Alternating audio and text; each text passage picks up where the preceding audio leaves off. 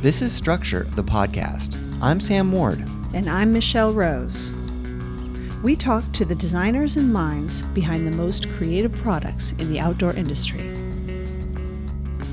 What's it like to hit the fabric store with Kanye West? Our guest today, Alex Valdman, knows the answer. As someone who thinks deeply about design, Alex has had the opportunity to shape and transform entire lines at some of the world's leading brands. We talk with Alex about the inspiration and the mentors that have shaped his design philosophy. My name is Alex Valdman. I'm a designer, currently based in London, originally from, California, you could say. And I work for a brand called Rafa at the moment. Welcome to the Struktur podcast. Thank you for having me. We're excited to have you. So we wondered if you could start off by telling us how you got started in design. Yeah, so I think the pathway to design was quite natural. My grandfather was tailor / entrepreneur, so he really always encouraged me to kind of work for myself ever since I can remember, actually. He was always really against the school system and just really told me that from the youngest age I should just start my own business. And my mom, she was a designer and pattern maker, so learned a lot from her. And my stepdad worked at Adobe, so I was exposed to, I guess, the basic tools of communication from an early age as far as Photoshop and Illustrator goes. So I feel quite fortunate to have been brought up in a house where all of this was happening constantly. And I guess for me, my first real venture into design was probably graphic design. I used to do a lot of album covers and whatnot for various bands. So then from there, you started a business pretty early, right? Can you tell us a little bit about how you started Homeroom? I was in school and I had this internship at hedge funds. I wasn't making any money. I had, I think, $60 in my account and I wanted just some clothing. So I went to the fabric shop. I think it was Joann's on, I don't know, in Westlake or something by SF State. And I saw these two fabrics that that just kind of stood out. So I made a hoodie that was reversible. I had worked at True, which was a streetwear store on Haight. So I wore the hoodie down to True to show Mike Brown, who was the owner, just to get his, take on it, because it was something in my mind where I was like, wow, this is quite interesting. And so I was walking down to True, and this lady stops me, and she's like, hey, what are you wearing? I said, oh, something I made. She's like, what's your brand called? I said, well, I don't have one. I go to SF State. I'm an intern at this hedge fund. And she's like, that's crazy that you don't have a brand. If you ever want to start a brand, give me a call. I'd love to feature this hoodie in my magazine. And it was a freelance writer for Complex magazine. And at that time, Complex was everything. It was before social media, it was before blogs. Complex was the only way that, you could digest streetwear outside of, your circle. And so it was a big ego boost going into True. And I went into True kind of guns blazing, like, Mike, how can I make more of these? Give me your contacts. What do you think of this? And, he's always been a mentor. So we talked for 2 hours and he kind of told me just to stay away from the clothing industry, that, what I'm doing with finance is the right thing and not to get involved. But he said that he'd order 10 hoodies at the same time. So he ordered 10 hoodies, and this is crazy because I'd never even considered starting a clothing company. I was quite lost working at this hedge fund or whatnot. So I'm walking back to SF State, and this girl from like 40 feet away was like, hey, hey, hey. And she ran up to me, and she was like, what are you wearing? I was like, oh, this hoodie I made. And I was feeling quite good, And she was like, oh, what's your brand called? I was like, I don't have one. I go to school here. And she was like, well, I'm styling this new Clyde Carson video with Kanye in it. I'd love to get Clyde and Kanye in this hoodie.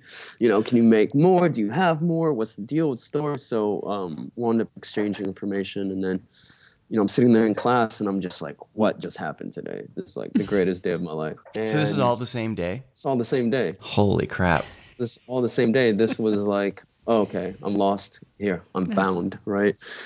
That's and amazing. I'm sitting in class and I'm just thinking this through. I don't know where to start. I really I'm just quite paralyzed with the excitement and I don't know what to do with it. I don't really have any mentorship at this time you can imagine or guidance. All I know is I made this one thing and it's kind of interesting to people. So I I get my act together. 2 weeks later, I drop out of school.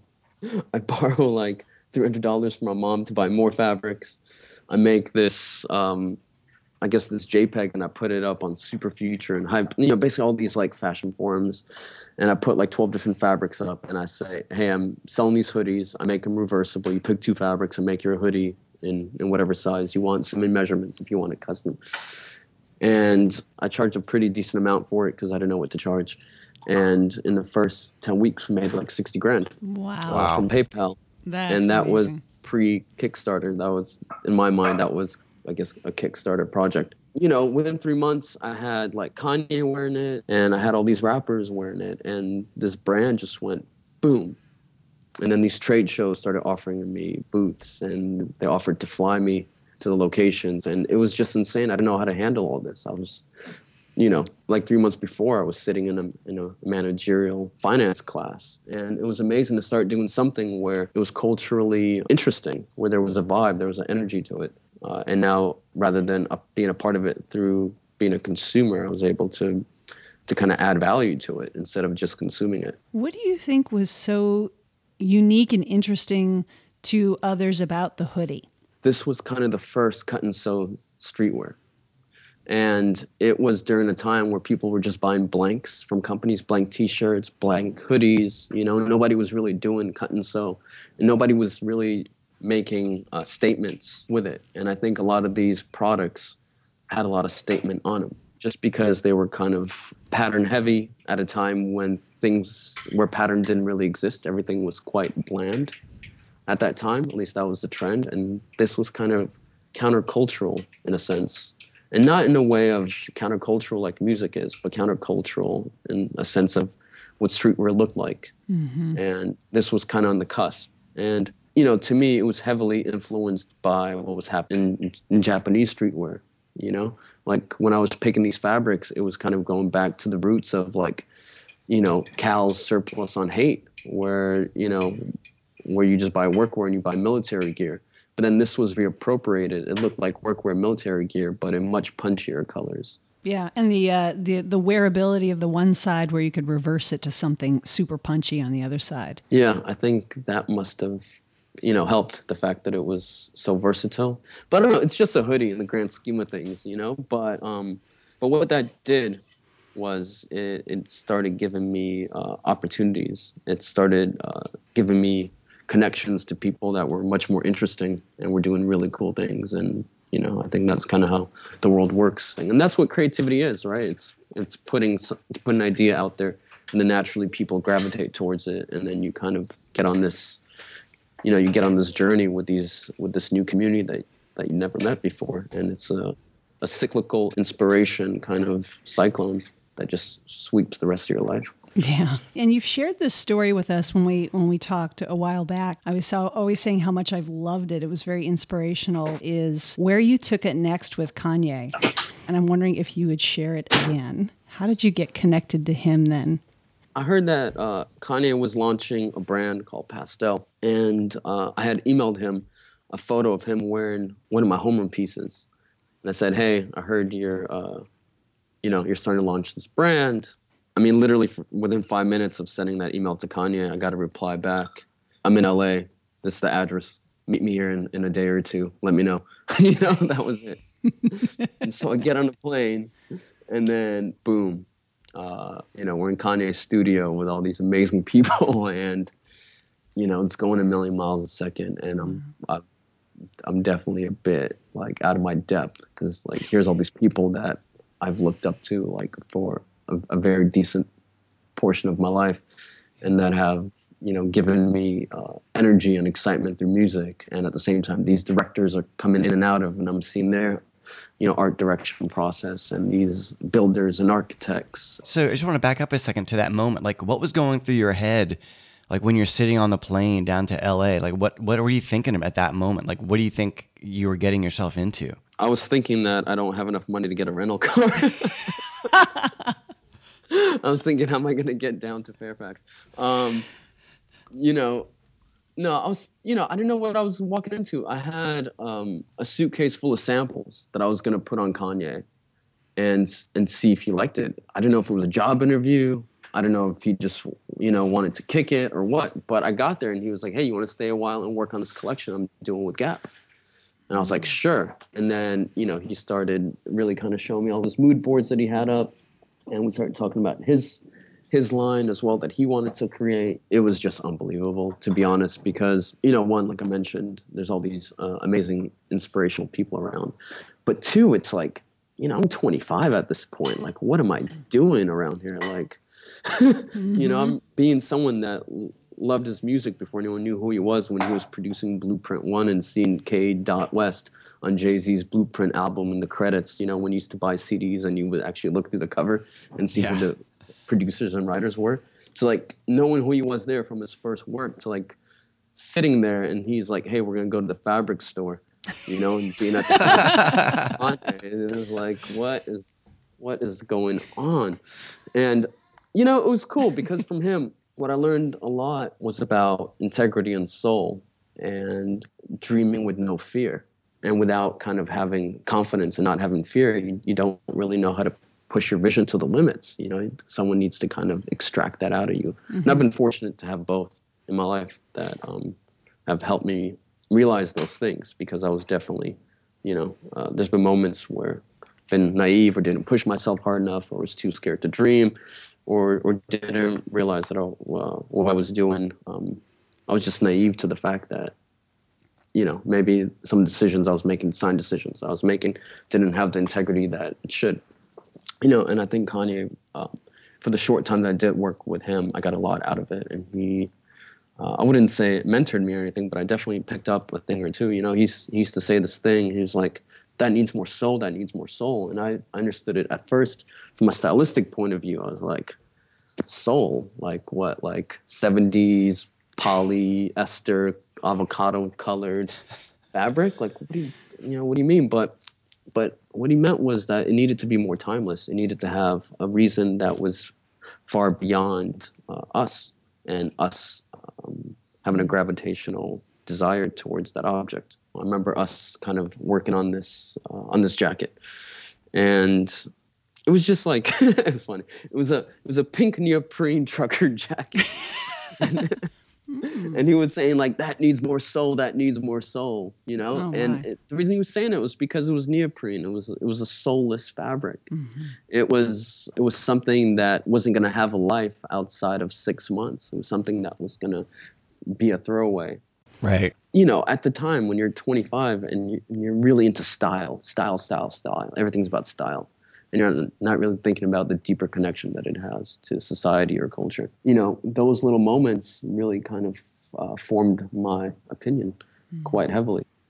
That's so great. I mean, I really like hearing you talk about what it was like to be in that environment with all these real heavy hitters that all of a sudden you're cast into that situation. But I wonder, obviously Kanye saw something in you to bring you down and have you be a part of that environment. Like, what do you think he saw in you, and what did you bring to that relationship? I was really into fits and silhouettes. Like at that time, I wasn't necessarily trying to design overcomplicated things. I was really trying to give more expression through silhouette and really creating kind of drama and attitude. So I had this blue jacket that I made for him where, usually on jackets, the back is quite longer, but I did kind of a reverse pitch where the back was a bit higher and then it kind of ballooned in the back a bit, kind of bolstered in the shoulders, but then kind of came right back down and slim into the waist. When you put that on, it looked like you were moving. It looked like it just looked cool. Mm-hmm. It didn't look like you were standing still. And I think that's kind of what he really liked, and that's what he used to say a lot. He was like, like you really have a good eye for fit. You say, Kanye didn't directly mentor you, but, we are mentored and directed and helped by so many people in our lives and our careers. And people like him are in their positions that they are because they can make things happen. They see things or whatnot, and they often have access to so many different types of people and things out there that they start to develop this pinpoint sense of picking things out, whether it's something really different, something with soul, something with life that shines above all the other noise. And that's what I love about people like that who can jump in and just see something that's different, and then they take it and run with it. Obviously, in your jacket, it had something behind it. It is that soul piece. It's that piece that nobody really knows quite what makes it so attractive, but it was obviously attractive to lots of people. So there was something behind it that usually comes from the person who made it. Maybe you could just tell us a little bit about what you took away from that whole relationship, and how it informs what you're doing now, because obviously it sounds like it had a big impact on you and your career. The one thing that really stuck, throughout that experience was that Kanye would always ask people what they thought of things. And it wasn't because he didn't trust his own judgment, but it was because he was just naturally curious, how these creations, these ideas that he was having in his mind were going to be anticipated, how they were going to be reacted to, and how people would digest it. And I think that is something that the job of a designer, unless you're doing art projects, you have to consider constantly, Is this for your audience, and how is your audience going to really react to it? And I think that was the biggest takeaway, to see someone like him, 50 million Grammy Awards, and still asking people for their opinion, asking interns, asking me, asking his managers, asking, people that are running his company. I mean, he would ask everyone. He was quite a humble guy. Teaches you a lot, doesn't it? When you're young, it's not what you expect from people who have achieved a lot. No, and everyone was really nice, too. Everybody was so nice. Nicest people in the world, These people are extremely talented and have worked really hard for their success. And I think they're quite happy people because they've achieved it. Nice. Well, how did that then lead you on your path? Like, you ended up next at Levi's. Yeah, so Levi's was quite interesting. With Homeroom, I didn't really have a marketing budget with Homeroom. I just had a blog because it was 2009 and the markets were really bad. At that time we had 200 plus accounts, and I think like 100 of them went out of business and the rest weren't really paying bills. So I paused designing in new collections because there was 2 in the pipeline. And I started working with Kanye. And then when the Kanye thing finished, I didn't really have much going on. I didn't want to go back to do my business because there's really no accounts there. And, direct to consumer wasn't a thing really yet. It was just starting to happen. And so I put on my blog that I stopped working with Kanye. And someone from Levi's who had been a customer and someone that followed the Homeroom blog emailed me and said, "Are you looking for a job?" And I replied back, "What do you mean?" They're like, "Oh, just come in and meet some people." So I came in and met the design team at Levi's, and I brought kind of my samples. And they asked me the next day to come and be a part of the design team there, which was really nice, in the grand scheme of things, to kind of walk into such a great opportunity at a brand that just has masters. Like, truly, people have been honing their craft for 30 years and still don't feel like they've accomplished anything. What did they want you to do there when they brought you in? We had quite a really dynamic, engaging leader. And he was like, "You know what? You're young. You're going to take chances, and we want you to work on the biggest part of the business." And so they brought me in, to kind of, I don't know, liven up, youthen up. I don't really know what term to use without it sounding too corporate, but to really kind of give their business kind of a new look, a new feel. And it was quite interesting trying to find the balance of Levi's and who their customer was versus what I was doing with my brand. I can just imagine stepping into a corporate environment like that. They must spend tons of money on research and really trying to understand at a very deep level who their customer is. Is that the case? Because I imagine it must have been a very different situation than what you were doing with Homeroom.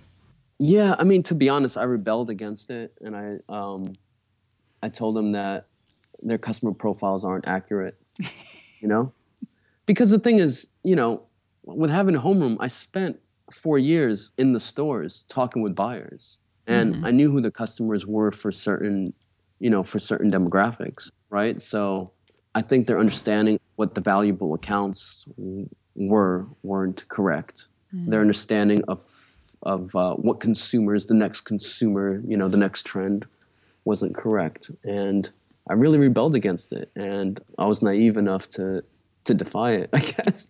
I think the leadership team there I think they kind of respected that a bit, you know? A bit, I say, not a lot, because it was definitely not like the corporate way of doing things. But, you know, I started on this collection that was about like 2.3 billion worth of sales for them.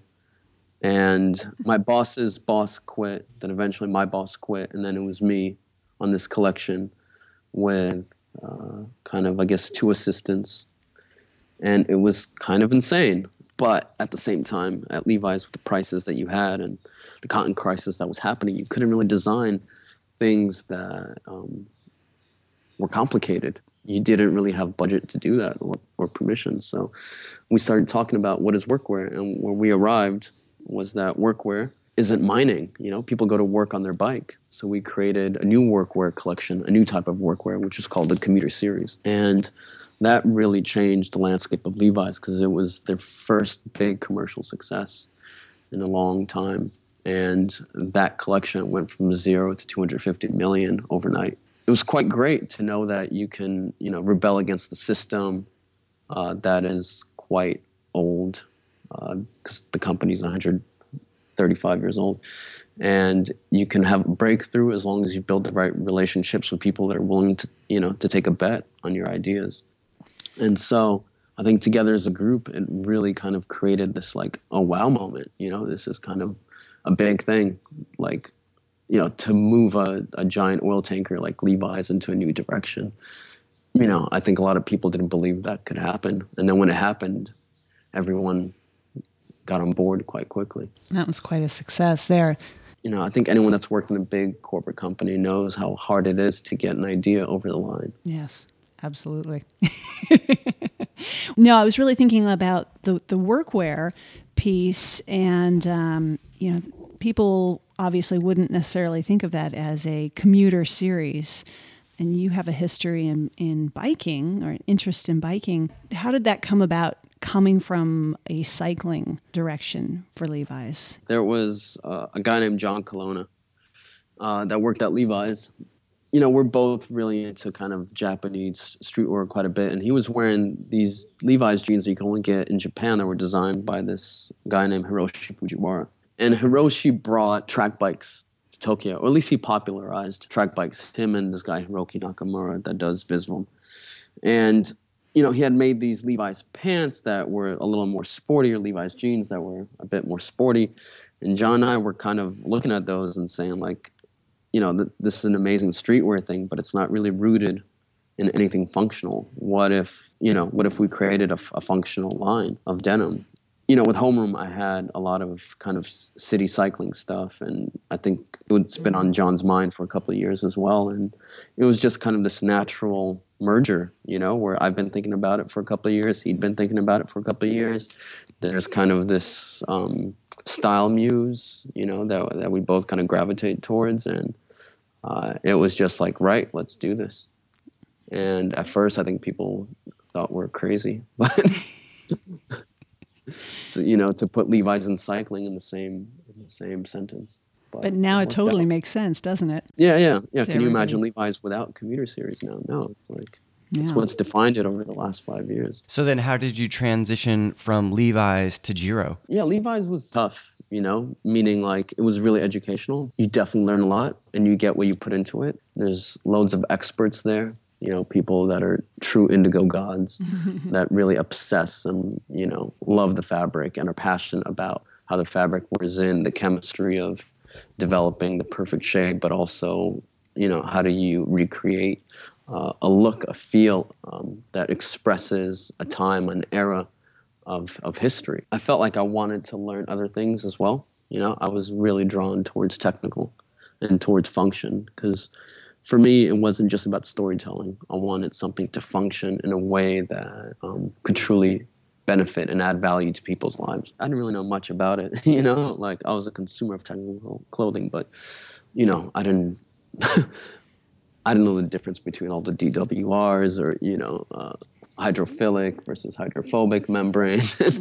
You know, all this stuff at Levi's I had no idea about.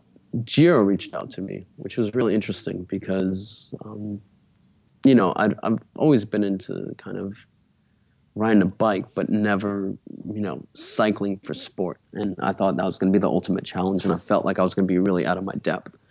And I was going to just learn loads, So I kind of came into Giro and they're like, right, we want to launch a clothing brand in a year. You have a year to kind of get it off the ground. And here's the budget to do it. And it was great because it wasn't just clothing that I was working on, I was working with a partner on footwear and, he was bringing me into helmet meetings and footwear meetings. And we were really kind of collaborating on a lot of ideas and really kind of putting Giro into a new direction and really creating a line that was going to, completely shock and disrupt the cycling system. And so it was all kind of based about really thinking about things that are tradition-based, if they're important or not, if you take the tradition out. And we really started the process of looking at the footwear, the helmets, and the apparel through, okay, if we didn't look into tradition, what would you wear? How would you wear it? What would it look like? And that's where kind of New Road happened. And it was definitely quite disruptive. And I think people that are quite progressive adopted it quite quickly. And, I think the footwear that came with it and the helmets that came with it also kind of set a new standard for style. And now it's becoming the norm in the cycling industry. It teaches you a lot about doubt everything, challenge everything. Mm-hmm. Don't settle on tradition. Like tradition is cool. And, some people can say that's where integrity is, but other people can say integrity is doubting everything and questioning why things exist. The idea of doubting everything, sometimes the doubt can be pointed in the wrong direction. It's about progress, right? Like we as humans, we've gotten to where we have gotten to through progress, Mm-hmm. And like heritage is really cool as an emotion. It's really cool as a reference point, right? And you have to know where you came from to go forward. Mm-hmm. But to do the same thing over and over and over, like I'm out. Mm-hmm. I do not want to do that with my life. I do not want to do the same thing more than 2 times. Yeah. Well, especially if it inhibits the overarching goal of what it is you're trying to create, right? So, with Giro New Road, you were talking about function, and with Levi's, you're talking about function, and having that lead the design process. And if you're overly focused on heritage and tradition for its own sake, I think those become 2 conflicting goals at some point. Yeah, I mean, I've never worked at a traditional outdoor company, and I have some friends, at Arc'teryx and Patagonia. They're definitely pushing boundaries as well. Like I know they have loads of heritage, but I guess I don't see them looking at heritage that much. I think those guys are definitely super progressive and doing amazing things that are really forward thinking. Well, and also you were saying, designers in general sometimes do have a hard time speaking up, or I think sometimes they have a hard time speaking up because they often don't feel listened to. Because I do think designers in general, the ones that I know, are really passionate. They have a lot of forward-thinking ideas, but there is a lot of hitting of walls and frustrations, or communicating the ideas in the way that can actually get the message through. And it's a constant balance of push and pull, of knowing when to push, when to speak up, and when to move on. I think knowledge is power. If you know what the consumer wants and you can communicate that, you could vocalize it, you could create a business case for it. You could show how the customer experience works from web to in-store to wholesale. And then you design backwards into the product. Mm-hmm. Who can say no to you? You probably are the most tuned in person if you can cover all those grounds. And so, rather than working in an organization where you kind of have a specialty for someone that does merchandising or wholesales or VM or consumer research, if you could be that one person that does all that and make informed decisions, then there shouldn't be anything holding you back, because then your decisions are based on what people need and want rather than what a brief says. It's a much more holistic approach to design. It has to be. It has to be, because you can't design in a bubble or in a vacuum. And it has to be with your customer. Like, it's all about getting to know your customer. Unless it's an art project. If it's an art project, have at it. It doesn't matter where it comes from. But to me, design is the intersection between art and commerce, not just art. Right, it is. And so if you don't understand the commerce part, then you can't begin to design. And I think the issue with the school systems for designers is they don't teach you the commerce part. They don't teach you how to run a business. They don't teach the designers what makes a business work. And then you have kids coming out of Central St. Martin's that are expressionists, but they call themselves designers. I think you hit the nail on the head right there. Absolutely. And I do think that sometimes the education system provides that, and then also the expectation in hiring from some companies too is that perpetuates that myth of what a designer is or does. And just put them over in the corner and let them, make pretty things and whatnot, and not involve them in the process. That can happen as well, which also doesn't do the whole process a service in any way. I think that's fine if they're taking direction and they're learning, right? It's all part of the education and experience process and going through the ranks. But businesses, companies, foundations have to be set up with that mentality that we're going to nurture these people and make sure that they're taking a holistic point of view. I could just talk about that forever right now. That's why we are doing our conference and these podcasts, is to really help designers and the industry understand that process. I wanted to move on to talking about your next step from Jira. You then got approached by Rafa in the UK for their design director position. How did that come about? Just friends putting friends together, I guess. It was an opportunity to work for something that I've always wanted to do, and that is to create the best product in the world without restrictions on budget, without restrictions on mind space, and work for a brand that's quite young and has done a lot in the short time, and also work for Simon.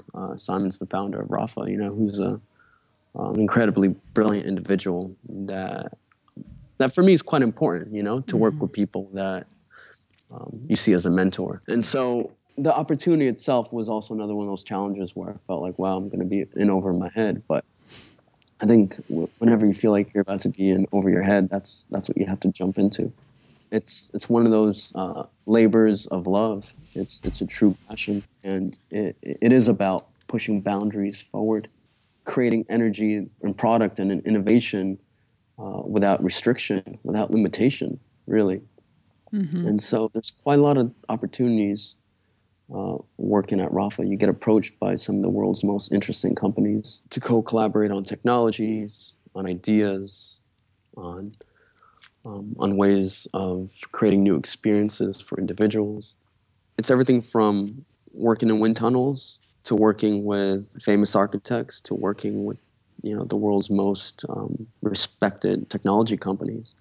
And it's definitely, it's electric. It's a very natural progression on this path of where you've come from to get there. It's like you're getting into the most technical and very specifically designed, very high quality and young, as you said, but also a very impactful brand.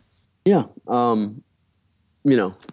don't know how biased I am because I've felt this way before I worked there, but I think it's such an energetic company, and I think the impact that it's had on other leaders. I have some friends that work at some really interesting companies, and the amount of times that they say that they, use something from Rafa as inspiration to kind of show how their companies should function. It's incredible how often you hear that. Yeah. And to me, the crew that's at Rafa, the team that's there on in all departments, they're rock stars. Because I think a lot of them haven't necessarily been restricted with their thinking. Their thinking is freed, where in other corporate companies, your thinking is definitely restricted to the way that companies operated for decades. Yeah. That's the difference, I think, is having a strong leader that has a vision, but also being able to express your point of views and having the time to kind of execute against them as well. Well, speaking about that strong leader, I want to talk a little bit about leadership here. Just before you headed to London to join Rafa, we had a conversation about design leadership. And I remember us talking about that you were stepping into this new role that was going to be much more of a leadership role, and talking about the new skills you would have to build in that. How has that played out for you? What have you learned? The one thing that I learned is that it's all about getting the vibe right of your team. Getting the, I don't know what you would call it, social engineer or whatever. But just making sure that you have people that complement each other's strengths. Having a really balanced team is about having people with strengths and weaknesses, but making sure that those strengths and weaknesses don't necessarily overlap strength, but that someone's strength is someone else's weakness. And we all have strengths and weaknesses, myself included, So it is about building a team that can, one, complement each other, but also two, support and complement myself. And I think that's kind of the natural ecosystem where, one, it's about camaraderie. Two, it's about taking care of them, and really loving the team because I spent most of my life with them. Three, it's about inspiring each other. And four, it's about making sure that the work-life balance is there. Yeah, but I think that's really it, the essence of it. I think good managers focus on the work to be done, and great managers focus on the people doing the work. And I think that's really true. Making sure that it's not just everything on the list is being accomplished, but that the people that are doing the work are doing it in a way that is fulfilling to them, and that, like you said, their strengths and weaknesses are balanced with one another, and that everyone is working together and really integrated as a team, because that's when people can do their best work, when they know that, if I am not following through on my responsibilities, that's not only going to hurt me, but it's also could potentially hurt the other people on my team. And because I care about them, I'm not going to let that happen. Yeah, I mean, that's exactly what it is. It's care, like I treat everyone on the team, like it's a relationship, because it is. And at the end of the day, it's, you wind up spending, 12 hours a day with these people. Like, you kind of spend more time with them than you do with your closest family members, don't you? And so you have to look at it as a family. And, I think it's a natural thing that happens. You do start looking at these people as your brothers and sisters. I don't really believe in the standard, management style of, manager, employee, that kind of stuff, because that's not what design is. Design is about vibing. It's about collaborating, and you can't collaborate when there's hierarchy in between. And, to me, what we're trying to accomplish is something that's greater than each one of us can individually, right? It's like the effect of where 1 + 1 = 3. Like, we're trying to create something that neither of us could have created on our own. And I think that's really important with building a team, is getting people that are going to, make you uncomfortable in the best way possible to get the best out of yourself. And I definitely can say honestly that I have that, and it is about kind of keeping that energy and that momentum in the team constantly renewed and fresh, and making sure that you're getting these injections of inspiration, and whether it's collaborators or teammates or new projects or new systems or changing everyone's job role. Or, say more about that, because I think as a designer, staying inspired is a really big part of the job, or at least being able to look at the work in front of you with fresh eyes. And maybe you could just say a little bit more about how you approach that and how you create that for your team. Yeah, I think when you think about design, right, like some places that you work at where you just go in, day out, you're just moving lines on Illustrator, right? You're just moving seams around. Right. Sometimes I feel like, design Christ, I've died for people's seams. And other days I feel like I have, I don't want to do that. And we get everyone just out of Illustrator, and we say we're only going to work with our hands, right? And no one's allowed to use Illustrator. And I think that's where you can start creating, because you never get good design working in Illustrator. All the best designs come from when you're working with your hands, when you're working with fabrics. Absolutely. And to me, it's never about the design. It's about, connecting with your customer. And it's us just, being out of the office, hanging out, chilling, within our stores or within the marketplace, and going on rides with our consumers and talking to the regions about the customer and just being obsessed. Because to us, our customers aren't that different from us, right? We're cyclists. Mm-hmm. And so when you have that in common with your customer, hanging out with them isn't necessarily a job. You're just doing what you love to do. And you're riding bikes, and you're seeing the cycling community in their region from their point of view, which is really interesting. It's like being a foodie, like who doesn't like going to Japan to eat ramen? Even, but that's what it is. Like, who doesn't like going to Tuscany to ride bikes? Right. Like, who doesn't like, who that's never been to California is going to say, no, I don't want to go ride bikes in Marin Headlands with our best customers. Yeah, that's part of the job, and it's why designers do what they do and love what they do. It's just the illustrator, or even, the hands-on, the hand drawing and all of these, those are tools of communication. Sometimes I think people confuse that with, that's the design. You're sitting down and you're designing. And that's just the means of communicating an idea. Yeah, I mean, like I was saying, like pushing lines around on Illustrator to create seams. This is not design. And to me, design happens after an incredible experience where you've discovered an insight or problem that you need to solve. And design happens on that, train trip back, or that taxi trip back, or that plane trip back. Yeah. Like, I've never actually designed anything in the office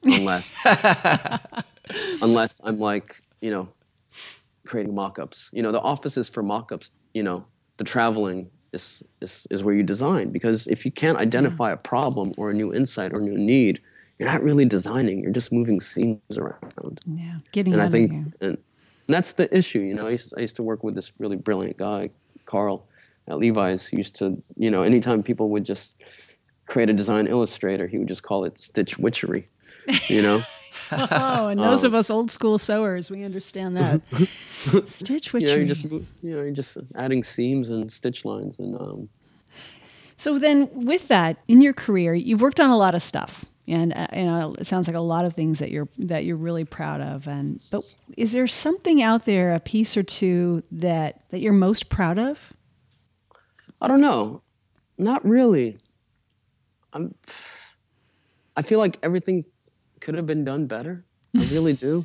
I don't feel like I've ever had enough time to perfect anything, Yeah. I really don't. And that might sound like, if a customer is listening to this, they might sound like they're getting like the short end of the deal, but they're not. Like, it's still really good stuff, but I just feel like I could have, added half a CM to that pocket bag, or, or gone to a 12 SPI instead of a 10. I mean, I think anyone that's really in love with their job and what they do is always going to probably feel a bit dissatisfied with the work they create, because, if I had just worked with that factory, they would have really got that corner right. Yeah. Or, there's always these little things that come up. Yeah, I think there's that hunger and that dissatisfaction that drives your next, maybe not best piece, but the next. You're striving to always better yourself and better your work and better your outcome. And just to kind of play off that, what do you want to learn next? I think going forward, it's going to be more about actually going into product, going into structures, going into things that'll withstand a couple 100 years. If I look at the natural progression of designing graphics and flyers, those things last 2 weeks, to doing T-shirts that last 6 months, to doing hoodies that last a year, to doing technical apparel that lasts 20 years. Like, I kind of want to start creating things that'll last 50 years, 100 years, 200 years. Like, been spending some time with Norman Foster recently, and he is the living legend of our time. Mm-hmm. And to see what he's done, that's really inspired me in the last couple of months of spending time with him. So. Mm-hmm. That's my ambition, is to create things that'll withstand the test of time. That seems to be, the talk now too, in terms of also the idea of sustainability. Is lasting design that makes an impact in a lot of positive ways. Yeah, I mean, him, Norman Foster and, the guy that mentored him, Buckminster Fuller, I mean, those guys really put sustainability at the forefront, over 60 years ago.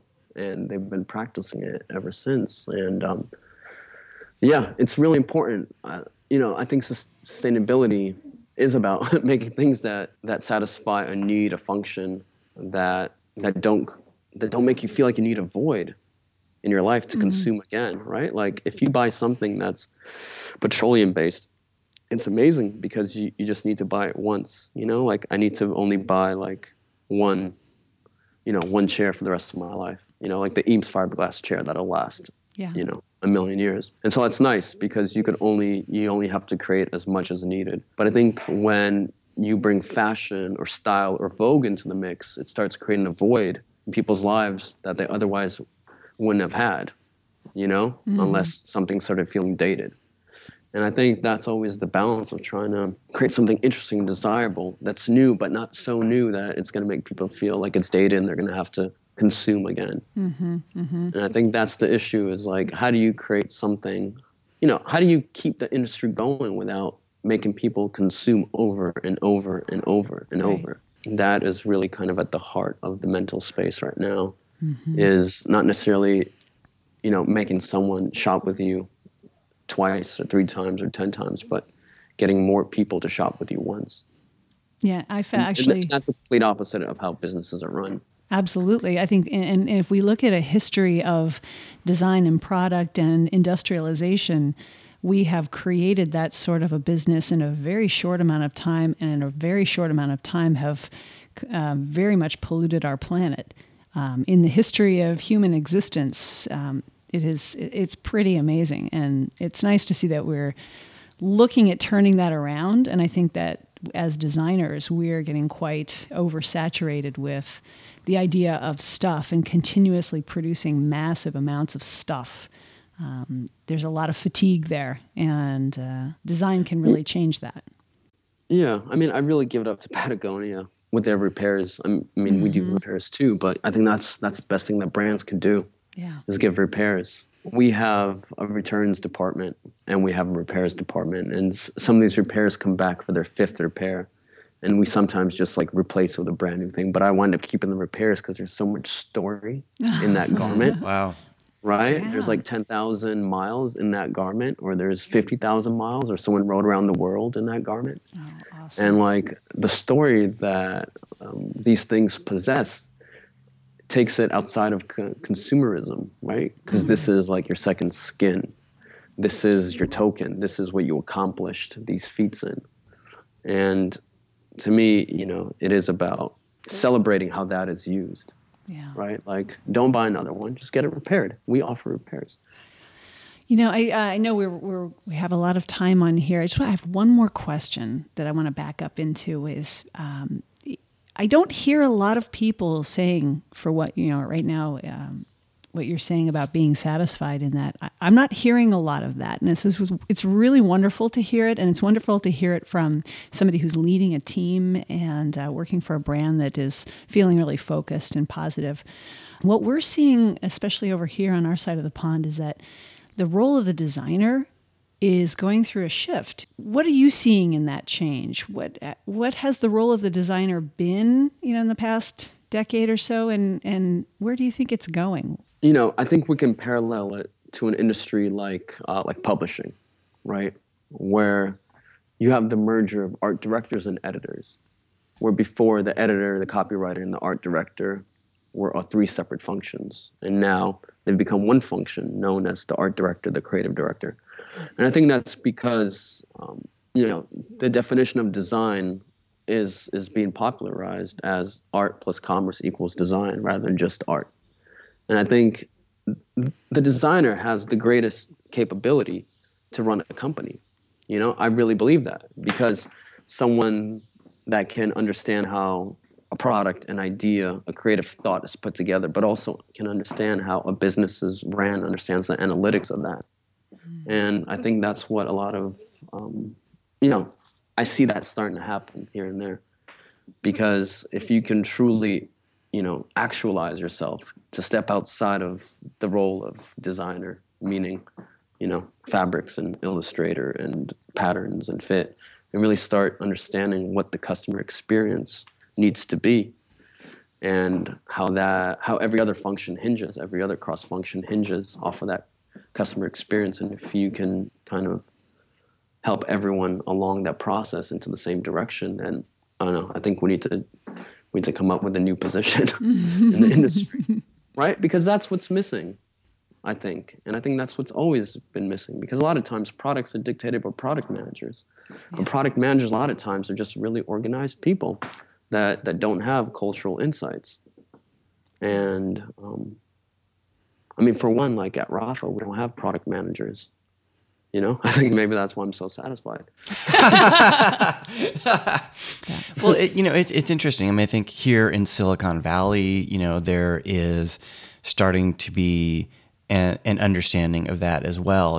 There are specific, startup accelerators that are specifically funding companies that are founded and co-founded by designers. There are, people are really recognizing the value that designers can bring to the table and can bring to a business, and are looking to reward that. So I definitely agree with that. I definitely think that the role of the designer will continue to expand and continue to have a larger impact on business and on society and on culture as a whole. Yeah, I think some people don't want to be defined as a designer, even though they are a designer. I think there's plenty of CEOs out there that are, in the truest sense, designers. One, I guess, example that everyone knows about is like Steve Jobs. He was a marketer, but you could argue that he was a designer. He had a vision of how he wanted something to look. Absolutely. And he hired people that could be his wrist, or he empowered people that were his wrist to kind of express themselves, and he was able to direct it. And so, being a designer doesn't necessarily mean like being able to draw beautifully, right? I think that's being an illustrator. Yeah. Being a designer is being able to create something. And I don't mean, open molds and pour plastic into them. That's a manufacturer.